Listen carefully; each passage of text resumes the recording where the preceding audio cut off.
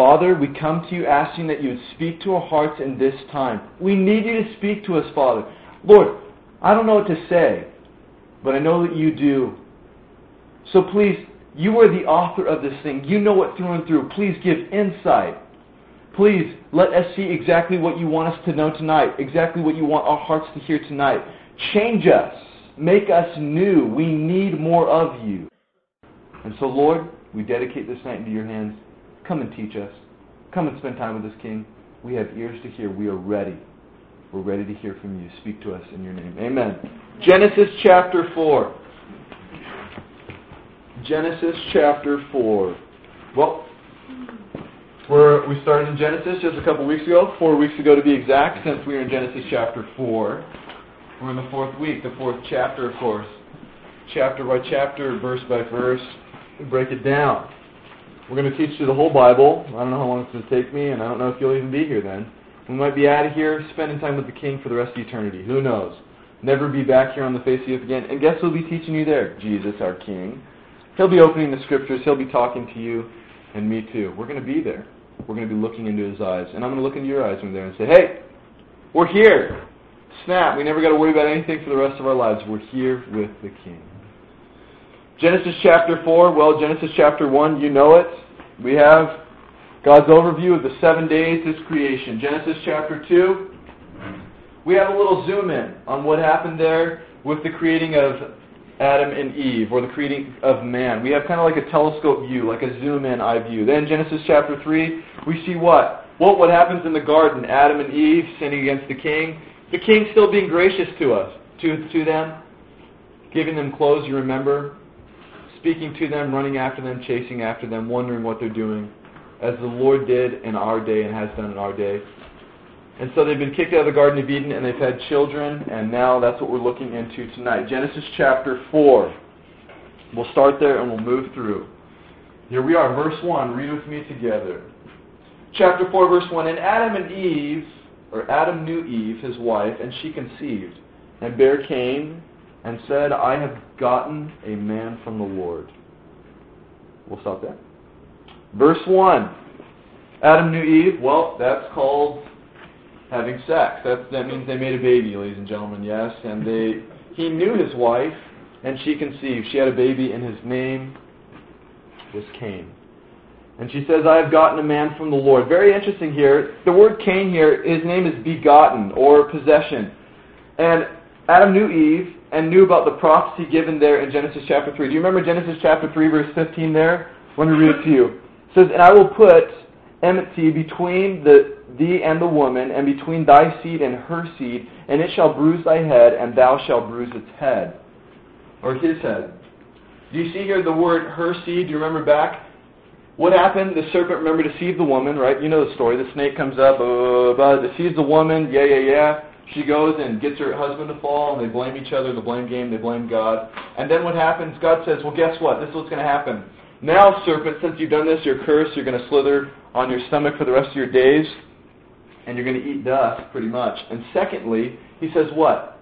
Her seed will come. Her seed. Do women have a seed? No. Women produce egg, obviously. The man produces seed, correct? Yeah, so why did it say her seed there? Well, the virgin birth, of course, is speaking of. Her seed, we know that. The virgin birth. As if she had a seed. She produces by herself. Of course, it's the king, our God, putting the baby in her. But we see that's going to happen. So Adam and Eve knew the prophecy here. It's speaking of Jesus. It's speaking of Jesus here, okay? Jesus is going to come, the Messiah is going to come. One that is going to save you, that's going to smash the serpent's head. That's going to smash and knock out Lucifer, the devil himself, for coming and deceiving the woman. So, Adam and Eve, knowing this prophecy, understanding the prophecy here, guess what? Are expecting, right? A boy to come, or the Messiah to come. Someone to come and pretty much wipe out the enemy because they understood the prophecy. Very interesting phrase here. Look what it says in the last part of verse 1. I have gotten a man from the Lord. I have gotten a man from the Lord. Or, actually, I have begotten a man from the Lord. Or I have gotten a man from the Lord. This is saying here, it's a special phrase here, they say within the Hebrew, scholars are telling us, that this is meaning, or this is showing that Eve was almost expecting or thinking that this Cain, someone's going to come from her seed, or she's going to bore a child that will smash the head of the serpent. Her seed's going to smash his head, and so obviously this is probably it. I've gotten a man from the Lord. The Lord has given me this one. And this is supposed to be the Messiah. She's thinking Cain is. And obviously he turns out not to be. Verse 2, and she again bare his brother Abel, and Abel was a keeper of the sheep, but Cain was a tiller of the ground. Verse 2, Abel means vanity or breath. Why did she name her second son Vanity or breath? Vanity, exhausted breath. This is lame. Well, I bet she probably had this first child, realized what a bummer it was having children. The terrible threes came around, or whatever it's called, twos, threes, whatever. And guess what? They're all terrible. And so, obviously she says, vanity, vanity, all is vanity. Maybe quoting Solomon before his days, This kid is nuts. This ain't the Messiah. I don't know what he's talking about. God talking about, because this Cain kid is pretty crazy. Abel, we see here, was a keeper of the sheep. I like that. A keeper of the sheep. A keeper of the sheep. We know another one who's the keeper of the sheep. Jesus, our King. The shepherd, the good shepherd. The one who would leave all his 99 to chase after one sheep. The one sheep that gone astray, he would leave the 99 and go and chase him down to bring him back to the flock. Because he loves you and he loves me that much that he would leave all to go and chase after the one, because he cares about you individually just like that. And he's chased after each one of us individually, hasn't he? He's chased after us and brought us back to the flock, or brought us close to him. The shepherd. Abel is a shepherd. Cain, a tiller of the ground, or a farmer, we see here. Let's read verse 3 through 5 here. In the process of time it came to pass that Cain brought of the fruit of the ground an offering unto the Lord. And Abel, he also brought the firstlings of his flock and of the fat thereof. And the Lord had respect unto Abel and his offering. But unto Cain and to his offering he had not respect. And Cain was very wroth, or mad, and his countenance fell. So we see two things happening here. We see Abel, the shepherd, brings an offering unto the Lord from his flock. We see Cain, the farmer, bringing something from his ground. He brings some kind of vegetables or fruit of some kind, and he offers these to the Lord. For some reason, God respects Abel's offering but does not respect Cain's. And Cain becomes very angry, and his countenance falls. Some interesting things to note here. Cain, what he did here is he tried to bring the work of his own hands to the Lord. Abel followed instructions by the Lord. How do you know there was instructions given? Well, if you look in Hebrews chapter 11, verse 4, it says, by faith Abel offered his offering to the Lord. By faith, are you with me?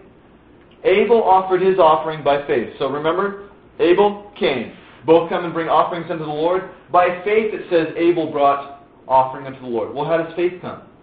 Faith comes by hearing, and hearing the Word of God, right? Romans 10:17. Faith comes by hearing and hearing the Word of God. Abel offered his offering in faith, or by faith. So he must have heard the Word of the Lord, and that's how he got the faith, and he was able to offer it to the Lord. So there was instructions given. There was some kind of instructions given. Because the Word of the Lord had come, and Abel had given it through faith. Cain, on the other hand, did not follow instructions, and it was not respected. Abel was a hearer of the word and also a doer. He obeyed the word of the Lord. Cain, I'm sure he heard, but he did not obey. He was not a doer.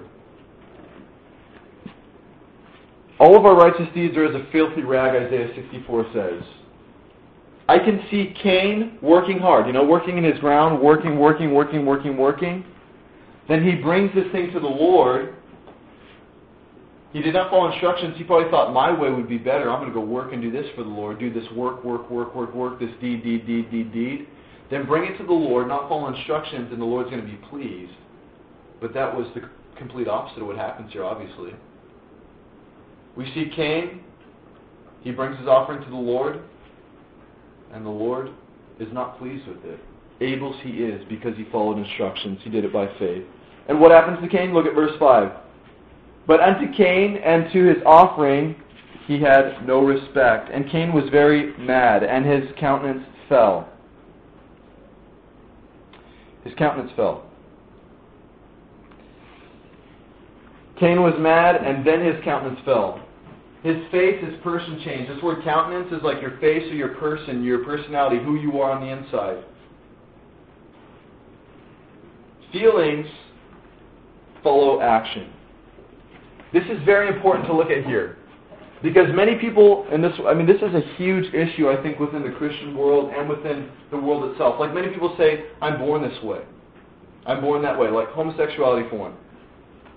This is one thing that they use as an illustration because they're doing many studies, or they've been doing like 10 years ago on these things, and they're saying that people are starting to be, the gene, or they're born like that, or they have, homosexuals' brains are shaped a little bit different than the normal man.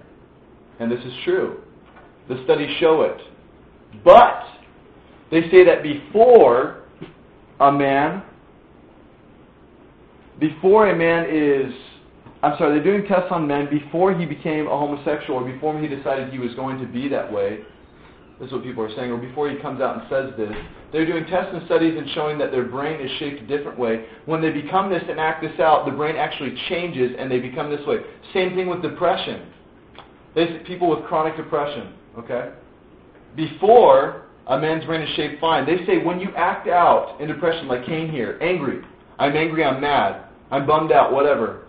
Before, the brain is perfectly fine, just like everyone else's. But after they start to act out depression, a chemical reaction happens, that's right, and what starts to happen? Change. The brain starts to change. And so what we're finding out here is that people are the way they are because they want to be this way. And so a lot of Christians say, well, we shouldn't give medicine, or we shouldn't give out like any pills for people who are struggling with depression and this and that. And in the Bible times, they didn't use that. And they would stone people and they would kill people off that pretty much were in these kind of ways who were wicked and pretty much ran off and did their own thing. We see here, the Bible is teaching this here clearly. Now, a person who is depressed or was not depressed, started getting and lying in this depression, lying in their bed per se, becomes depressed and starts to get a chronic depression, yes, it probably is a good thing for them to start taking medication because they've gone so far now that their mind is twisted, and it is, not twisted, I'm sorry, that's the wrong word, but has been changed into a way where they're constantly in this mode now. Now they need medicine to repair themselves. But it is a conscious decision to be that way before. And we're going to look at that and see how that is. It is a conscious decision. Because the Bible does not speak about this kind of stuff like psychological, like medicine and doing these things and working things out back and forth. There are some things that are spoken of, but not a lot of things where we're using these kind of things to heal people and medicine. The Bible just says straight up, just stop that. Don't be that way. Correct yourself. There's no sympathy almost for a man who does this because he makes a conscious decision. And check this out. Check what happens with Cain here. It's a perfect example. I love it. Verse 6 here. Verse 5 real quick. Sorry. And Cain was very wroth, right? He was mad, and then what happened? He was mad, and then his countenance fell. His countenance, his person, his face was not fallen. He wasn't depressed, and then he became this way. He was angry, and then his countenance fell. Secondly, look at verse 6. And the Lord said unto Cain, Why art thou wroth? Or why are you mad? And why is your countenance fall? Why? Why are you being this way? Why have you let your countenance fall? And verse 7 sums it all up perfectly. If thou doest well, shalt thou not be accepted? And if thou doest not well, sin lieth at the door, and unto thee shall be his desire, and thou shalt rule over him. I love it, I love it, I love it. It confirms it perfectly. Listen, I'll read different translations so you can understand it better. God gives Cain a choice here. Cain, you're bummed out because they didn't accept your sacrifice. Listen up. You have two choices. Verse 7 there, this is the NASB. It says, If you do well, will not your countenance be lifted up? Okay, you're mad. If you do well, if you encourage yourself, if you do well, will not your countenance be lifted up? Will not you be joyful? You have a choice to make. But, he also says, if you do not do well, sin is crouching at the door, and its desire is for you, but you must master it. Pretty much saying, if you do not do well, sin is crouching at your door, and you're going to be destroyed. You're going to mess your own self up. There's a couple different passages that I want to look at. I'll just read them to you. You just stay where you're at, and I'll read them to you. You can encourage yourself or let yourself be bummed out and become depressed. You have two options in every situation. You can either lift yourself up and encourage yourself. This is real life. I'm talking to yourself. Say a situation happens, okay? Say the rent's due, and you can't pay it. You have two options.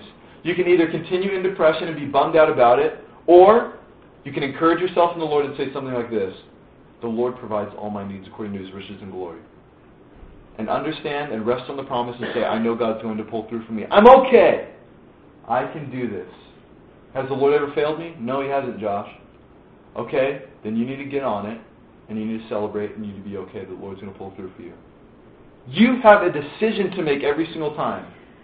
Or you can say, oh, no, I don't know what I'm going to do, and just continue to let sin crouch at your door and overtake you and master you. And then you find yourself down the road, all of a sudden bummed out and tweaked out. I didn't used to be like this. I don't know what's wrong with me. I have this illness, this and that, this and that. No. It is because we have made conscious decisions to do this. Two examples. Number one, you see David. Check this out. David in 1 Samuel chapter 3, verses 1 through 6. You can write that down and read it later. This is what happens. David, he gets his family stolen from him. Taken away from him, right? Straight up taken away from him. David gets bummed out. But in 1 Samuel chapter 3, verse 6? Yes. In 1 Samuel chapter 3, verse 6, this is what David says. Even though David was bummed out, he was depressed, you read the passage, it seems like he's all down. Then all of a sudden it says, but David encouraged himself in the Lord.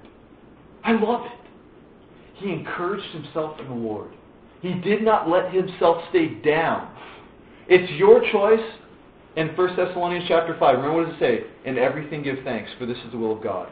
You can give thanks in all things. Because why? Well, God says in Romans 8:28 that what? God is going to cause all things to work together for good for those who love Him. Do you love God? Then He's going to cause everything to work together for good. Know this, a great quote. God only permits evil, my friends. God only permits evil if He's going to turn it out for good. If He's going to make it good. That's the only way He'll even allow that to happen. And so, let me give a great illustration of this. It's the smile illustration. You know it. Smile illustration.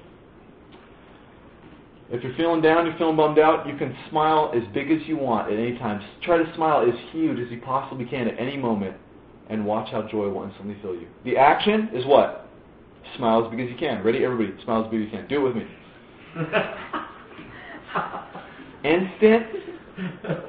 Instant sense of joy for some reason, and maybe a small spurt, maybe bigger than others for some people. But there is feeling that comes with action. Amazing. When you act out, the feeling comes. When I encourage myself, I will be encouraged. When I sit in my depression, I will be depressed. Action, you step out. What did God tell Cain? What did He say to him? Cain, if you lift up yourself, then you'll surely be fine, correct? But if you let your countenance fall, sin will knock at your door, and you're going to be jacked up. And this is what Cain did. He let his countenance fall. He let it. Another illustration is Lamentations 3. You can check it out for yourself. Great. I love it. I better turn there. It's good stuff. Lamentations chapter 3. Let me tell you what happens. Well, Jeremiah, he's being an idiot. He rebels against the Lord a couple times. He knows he's done wrong. All of Jerusalem has done wrong. They've rebelled against God. So what's God doing? He's drop kicking them. Just like, you're reaping what you sow. Here it comes to you. You want it? You're going to get it. Boom. He turns them over to sin pretty much. It's like a person who goes out and parties and just, I'm just going to do it. In your face, God, watch this. What happens? God says, okay, you're going to do that? Then I'm turning you over into it. Let it just take you over then. Let it just run your life. Let it just be your master, you see. And that is what happens when we decide to make decisions within us. Here in Lamentations, you see Jeremiah, he writes a book of sorrow. He's all bummed out. But, I love it, Lamentations chapter 3, verse 21. So he's just writing on and on about how bummed out he is. How his teeth feel like they have gravel in them because he's so bummed out. He's just on and on and on. He's so bummed out at the Lord.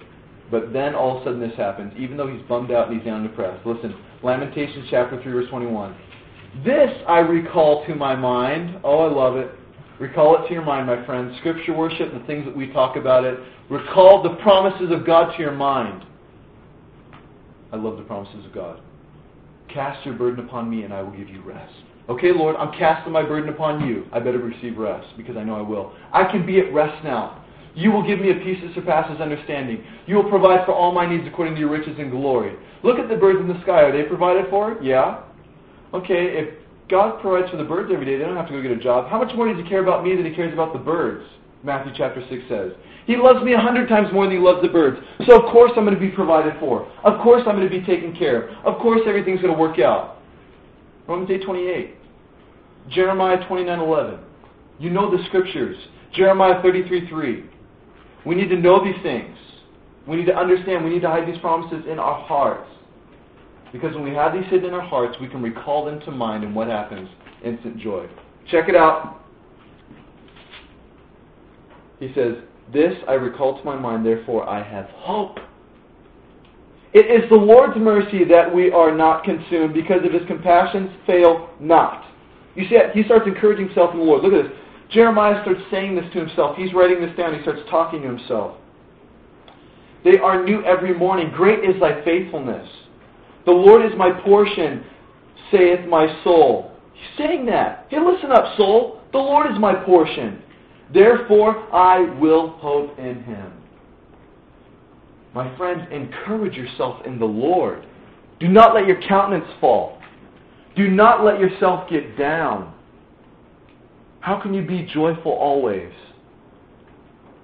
I didn't know until I was in Mexico with Johnny. The guy's countenance never fell.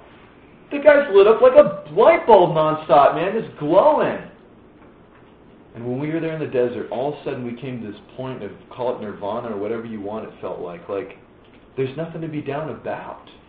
If anything bad happened, we just say, Lord's going to take care of it. I love using illustrations. Look at the rainbow in the sky. Does a rainbow come out every single time it rains? Yeah. The rainbow has came out every single time it's rained for the last 5,000 years. If the rainbow comes out every single time it rains, then God has kept His promise. And if God says He's going to cause all things to work together for good, it's going to happen. He's kept His promise. If God says He's going to provide for all your needs, it's going to happen. If God says, cast your burden upon me and I'm going to give you rest, it's going to happen. If God says, I'm going to give you a peace that surpasses understanding, it's going to happen. If God says, I desire for you to have good things and life in that abundantly, it is going to happen, my friend. But you need to take action in your own life and live it out. Remember, we Christians, we're selling this stuff called Jesus about how happy it makes us, but we don't smoke it. We don't even use our own stuff. We talk about this Jesus stuff on how happy it makes us, right? But many people do not live it out. It's just a religion, a bunch of rules and regulations that's hard to live by. And that is not this life. That is not life in that abundantly with Christ. That is not the life that I have found in this day. It was for a long time in my life, a bunch of rules and just working hard for the church. And it is not anymore in this day. And I'm so happy I've been set free. And what a bummer that is. It's because I did not know the King. I did not know the Father. I did not spend time with Him. Emmanuel, when you spend time with the Lord and you go on walks with Him and talk to Him and share things with Him that are on your heart, it starts to become real in your life, more real than I've ever felt. And there is a peace and there is a joy. You're either a lunatic talking to this guy or you're really talking to the Creator, my friends. You're really getting to know Him. He's really there to give you rest and peace. It's for reals, my friends. And the reason many people aren't experiencing life in that abundantly because they don't know the one who gives life in that abundantly. He's trying to give it to you. I can see Him like reaching, like, just saying, come. Going to the movies, snap. Doesn't have time for me this morning. He wants to spend time with you. He wants to spend time with you.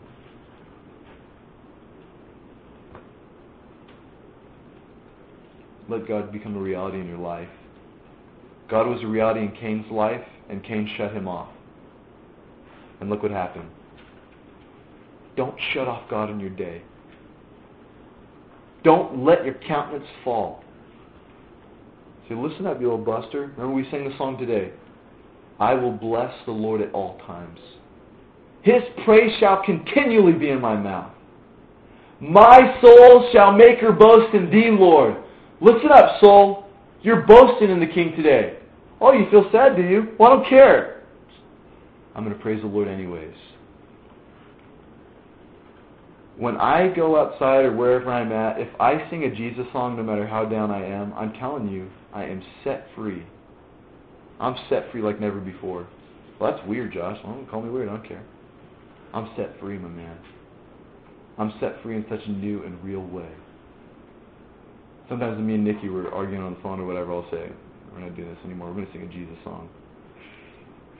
And she doesn't want to, you know. You're singing solo first. And when she does, all of a sudden what happens? That's right, the smile starts to glow. And things just get a little bit better right there on the phone. And perspective is changed instantly. It's because that's what our souls long for, my friends. It's to be with Jesus. It's to exalt Him, to praise Him. And so, do not let your countenance fall. It's your choice. And man, I want to ream this generation. I want to so bad. That's me. I want to smack them in the face, but you a buster. Stop blaming things on everybody. Take into account for what you have done and say, I've done wrong, and change. Not I was born this way, I have this, I have that, I have this. But that we would take into account the things that we have done wrong. I know I have done wrong. I know who I am inside. I know when I do wrong. I don't need to make any excuses. You know what? If you talk back to your parents in the Bible days, guess what happened? They take you out to the edge of the city and stone you. You don't talk back to your parents. Get out of here. Nobody would be talking back to their parents if it was that way in this day. And nobody did in that day. When do you ever see a recording of somebody in the Old Testament talking back to their parents? I don't. Because they were serious, they meant business, and there was much respect in their day. And if a kid started acting up and saying, I'm this way and I was born this way, what are you talking about? Shape up. You have a decision to make. If you want to be that way, just like Cain, why? Well, I have anger problems. Shape up, God says to Cain. I made you. I know you. Why does your countenance fall? You made the decision to do it. Smile, my man. And we're going to watch right now as we look at this next scripture. Watch this, how God is gracious to Cain. Even though Cain gives him the birdie, even though Cain runs from him, God still continues to pour His grace on Cain. Amazing! Let's move on and just start babbling. Snap. Verse 8. Of course we see Cain. He didn't change. Look what he does. And verse 8, and Cain talked with Abel, his brother. I wonder what he said. What did he say to his brother? He talked with him. What did he say?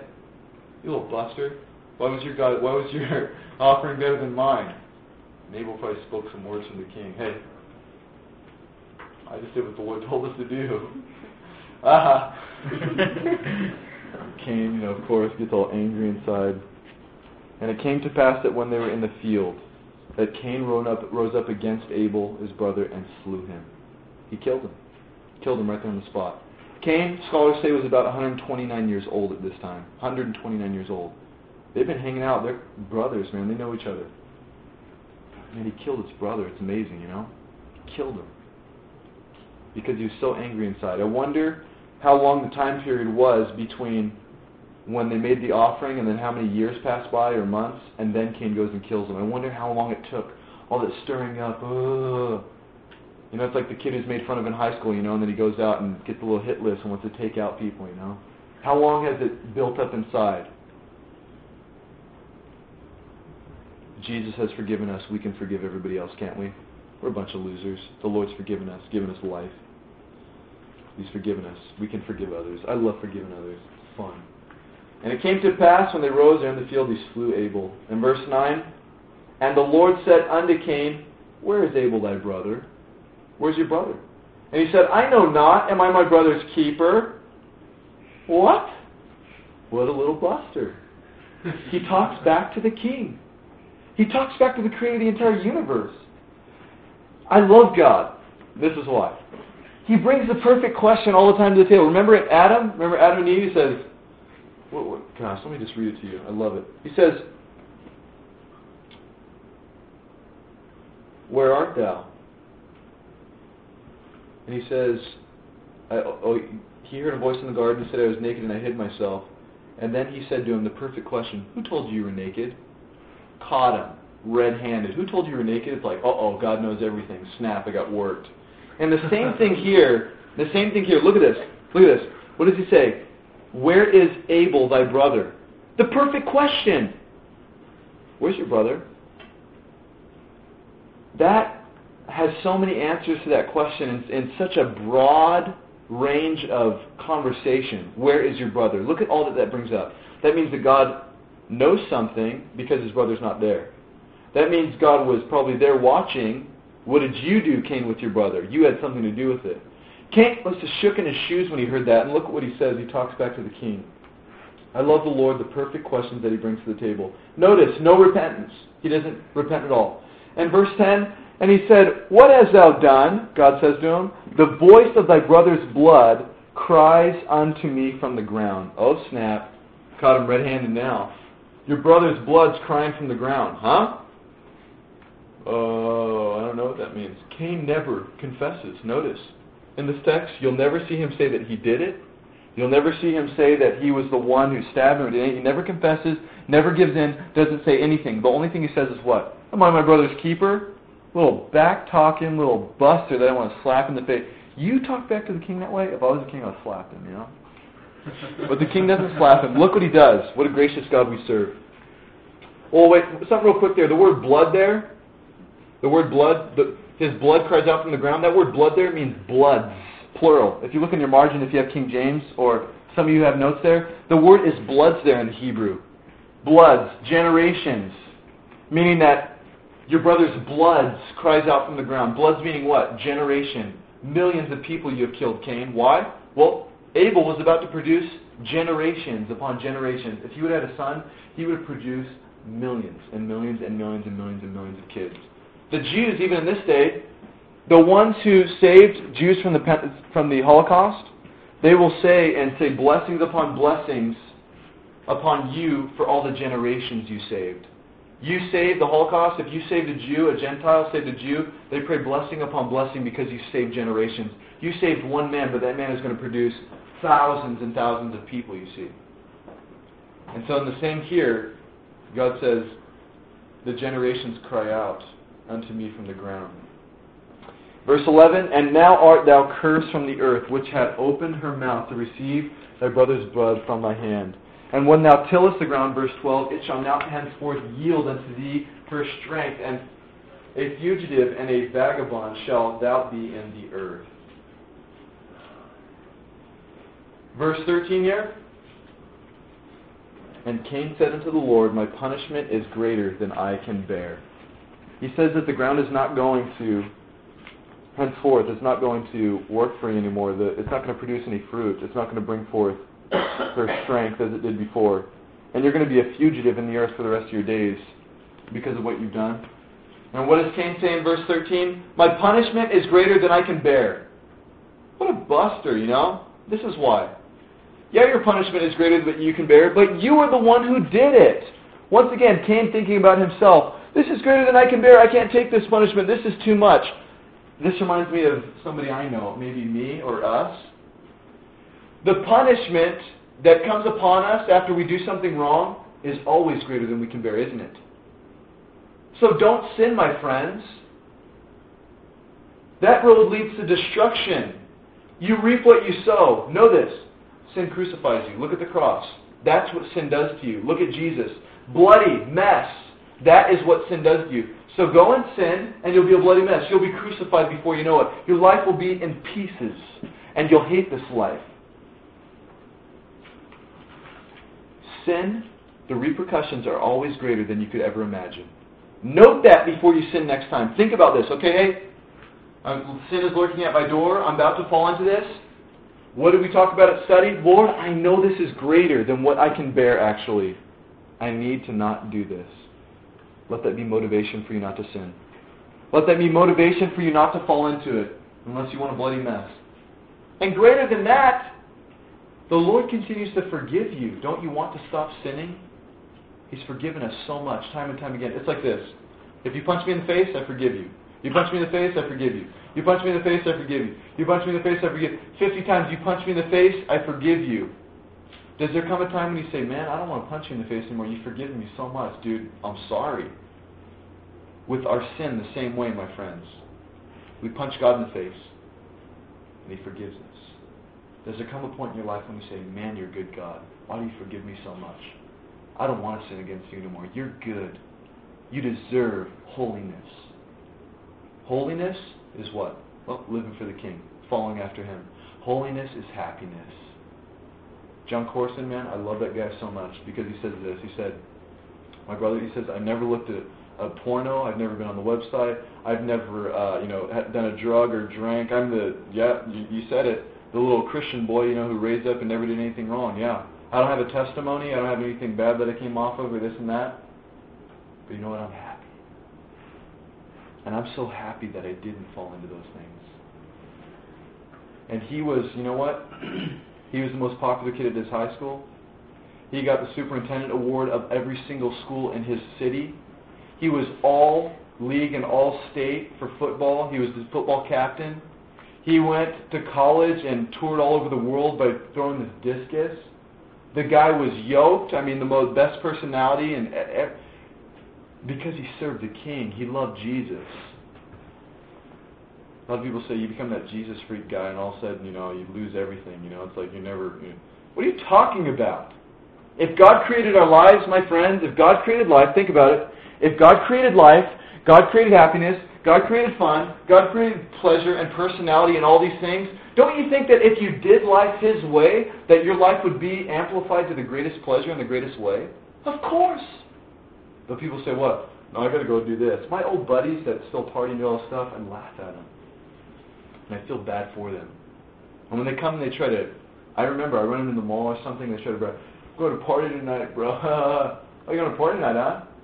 Well, you're going to go and, get drunk and, do this and this and this, and maybe you go and do that and mess your life up, end up in prison for the rest of your life, or you want to go and become an alcoholic, maybe abuse and beat your kids one day. That sounds like fun. And they're like, oh, snap, I feel like an idiot, Because sin is not good, and it does not bring forth anything good in life. You know that, and I know that too. But for some reason, we still allow it to happen in our lives. Sin is greater than what you can bear, and me too. Holiness is happiness. Strive after it. Verse 14, Thou hast driven me out of the earth this day, from the face of the earth, and from Thy face shall I be hid. Note there, what does that say? From Thy face shall I be hid. Who hid? Cain hid from God's face. Cain walked away from God, not God walking away from him.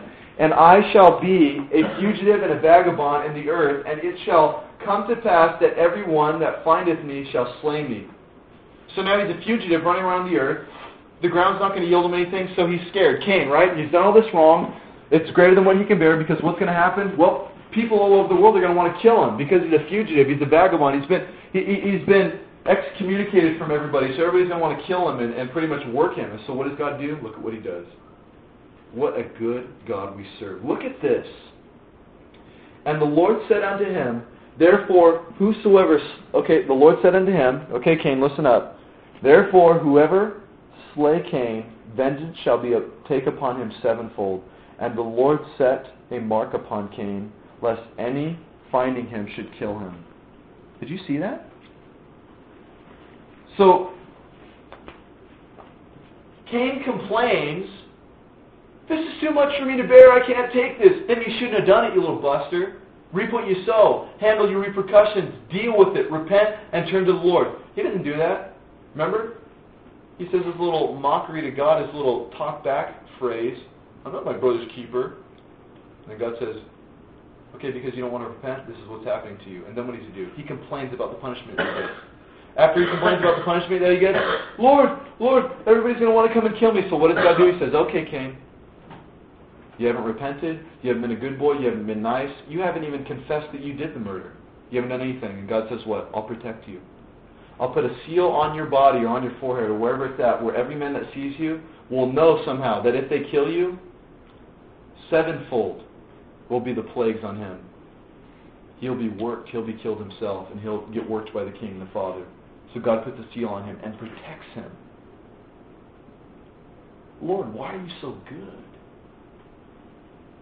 We have such a good King. Do you understand, my friends? He's a good God. He's not out to ruin everybody's fun. He's not out to smash everybody's party. He's out to give life in that abundantly. I love it. And maybe you go and tell the rest of the people this in the world, huh? You know, Mike, this is good stuff, Aaron. This is good stuff. This is what we get to tell the world about how awesome Jesus is, because nobody, you go and talk to a person on the street, what they think of God, they think, well, I don't know, God's like, he just wants us to follow a bunch of rules. What are you talking about? Have you read your Bible lately? I see a God of grace and mercy, a God of love. You reap what you sow. Yeah, you get worked when you do things wrong, but that's God disciplining His children. Hey, don't do that. That's bad. That's going to burn you. That's going to mess you up. And you discipline your children because you love them. You want them to do the right thing. And God disciplined us in the same way. So, let's close this baby up, huh? Verse 16, and Cain went out from the presence of the Lord and dwelt in the land of Nod. And Cain knew his wife. Who's his wife? This is a big atheist question. Well, who's Cain's wife, huh? Where'd she come from? If there's just Cain and Abel and Adam and Eve, well, where'd Cain's wife come from? Hello? 129 years? Don't you think that Adam and Eve probably had a couple more children than that? On top of that, there could be up to, I think it's calculated, I saw on a website, up to thousands of people already in this time, if people are multiplying every 10 years or having kids or so. After the age of, 20, you can start having kids, and so you have kids generation after generation. They had huge families back then, my friends. And incest was not that big of a deal back then, and this is why. God stopped the incest at a certain mark in the Bible, and we're going to get to that. But He stopped at a certain point because what? Think of it this way. Logically, you got two perfect people, right? God creates Adam and Eve. Two perfect people have incest, right? And so you get a supposed deformity. No? Maybe you lose a little bit. You lose a little bit, you lose a little bit, you lose a little bit. And it continues on, it continues on, it continues on. Now in this time, we're such idiots, we only use, 10% of our brains or whatever. They use 100%. We're so far from Adam and Eve, we're so far from perfection. Now if we have incest, guess what? You're going to get a crazy looking kid, something's going to happen, you're going to get messed up. That's all you do. It's the truth, sorry. That's just truth, I'm sorry. But back then it was okay. It was okay to do, and God stopped the moment. He stopped the point when they needed to stop doing that. He knew when it was time to stop doing that because you're going to have all kinds of problems. But Cain knows his wife, so Cain was obviously his sister, if you want to call it that, or whatever. Hello. And she conceived and bare Enoch. And he built a city and called the name of the city after the name of his son Enoch. Enoch means dedicated. But this is a bummer. This is a bummer here. So Cain here, what does he do? He runs off to the city of Nod, east of Eden, and he starts building his own city. And he has a son, and he names his son Enoch. This is not the same Enoch that we'll see in Genesis chapter 5, not the same guy. His name is dedicated. That's what his son means. His son's name means. He builds a son and he builds a son. I'm sorry, I'm getting mixed up here. But he builds a building here. He builds a city here. He builds some kind of place here, and he names it after his son. Notice. Who made that land? Who created the earth? God did. And Cain goes away and dedicates, not to God, the property, not the city that he's about to build under the king, but he dedicates it to his own son. He names his son Enoch. Some very interesting names start to happen through the family tree here. We can't get into this because we don't have time, but verses 17 through 24, What happens is it's pretty much the establishment of Cain. And what happens, he establishes a city, has a family tree. These are some of the names that he names his children. Check this out. Some of the names that his children name themselves. Listen to this. Irad means wild ass. I said it. Irad. Mehujael means this. Blot out the name of God. Methusael, not Methuselah, Methusael means they are dead who are of God. Lamech means poor and lowly. Guess what Lamech does? He starts polygamy. The first mention of polygamy there in verse 19. He takes 2 wives. Their names are Adah and Ziliad. They mean ornament and shabby or undesirable. And there's a whole story behind that we can't get into, but I encourage you to look into it yourself. So Cain establishes this sick, wicked city and mocks God with it. After God just is so good to him, man. It's a bummer. But there is an awesome ending to the story we see here. Look at verse 25. We'll close. Verse 25 and 26, and Adam knew his wife again, and she bare a son, and called his name Seth. Seth means appointed. For God, she said, hath appointed me another seed instead of Abel, whom Cain slew. Verse 26, and to Seth, to him, there was born a son, and he called his name Enos. Then began men to call upon the name of the Lord. I love it. A new boy is born, his name's Seth, and he has a boy named Enos. And what happens, Enos, when he is born, people start to call on the name of the Lord again. Because why? Well, Cain. Cain tries to destroy the line, and Cain creates this big wicked city. But Seth rises up and says, forget this game. I'm making a stand for the Lord, and my son will know the King. He will know him personally. And people started to call on the name of the Lord as this man is made.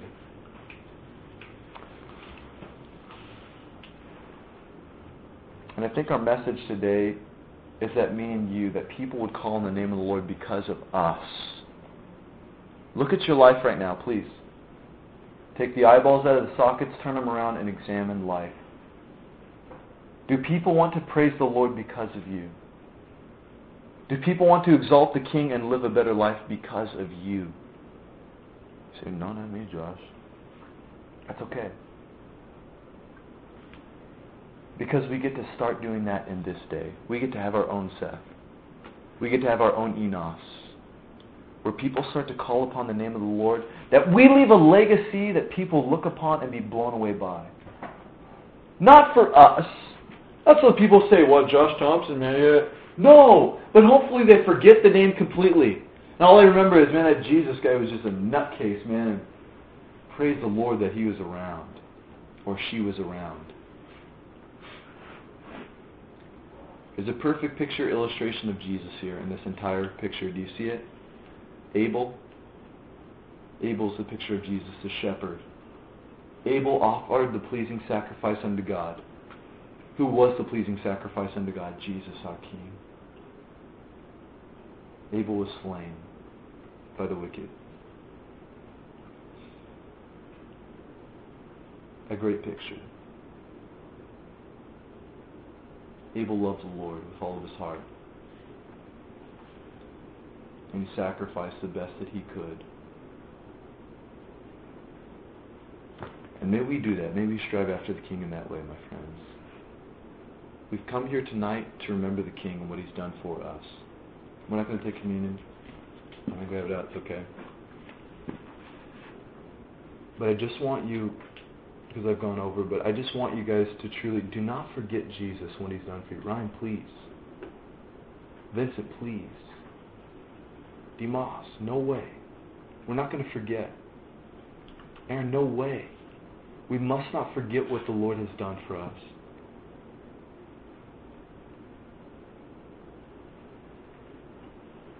When we walk away from this place every night, I want you guys to be okay inside.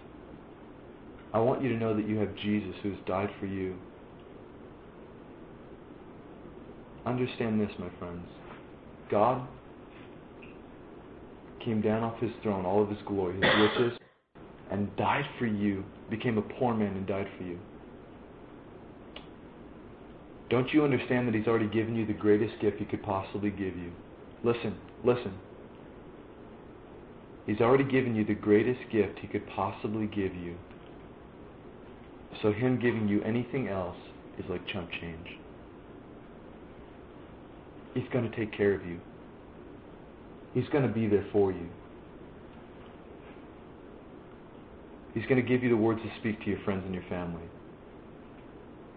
You can stand up and lay hands on them and pray for them.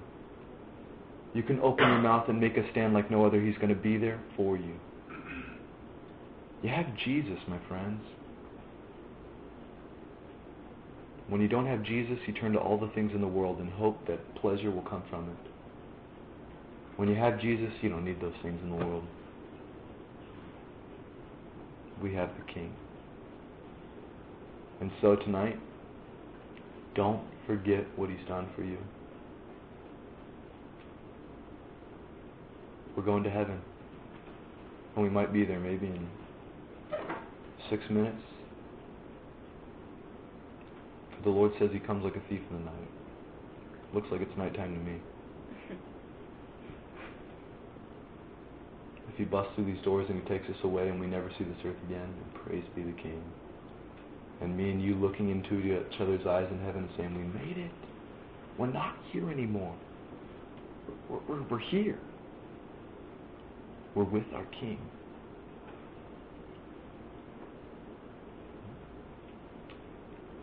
And so let's pray together. Lord, Father, thank you so much for what you've done in our lives. It's because of what you've done. It's because you've died for us. It's because you've shed your blood that we get to go to heaven. You took our spot. We should be nailed to that cross. We have done wrong. We deserve to be punished. We deserve the punishment of death. But you took it for us so that we don't have to have that death. But we get to have life. Jesus, you lived a perfect life. You deserve heaven. We don't. Thank you for giving us your perfect life so that we can go to heaven. We remember you tonight, King. Take the words, Lord, that have been spoken tonight. Hide them in our hearts, Lord. Don't let us forget. Lord, we want to be happy. We want to be joyful in our days. Teach us, King. We want the joy of our salvation. And so, Lord, we ask that you be with us. Jesus, do you hear me? Jesus, do you hear me? Please be with every single one of these. Please speak to their hearts as they walk away tonight. Please help us to be a family exalting you in your name. Thank you, Lord. Amen. Amen. Amen. Stand up with me. We're going to exalt the King together. You guys just repeat after me. We're going to sing it together. Sing it from the inner being of yourself. Lift it up. Come on. I want to hear some voices. All right, here we go. Hail Jesus, you're my King. Hail Jesus, you're my King. Your life makes me to sing. Your life makes me to sing. And I will praise you all my days. I will praise you all my days. You're perfect in all your ways.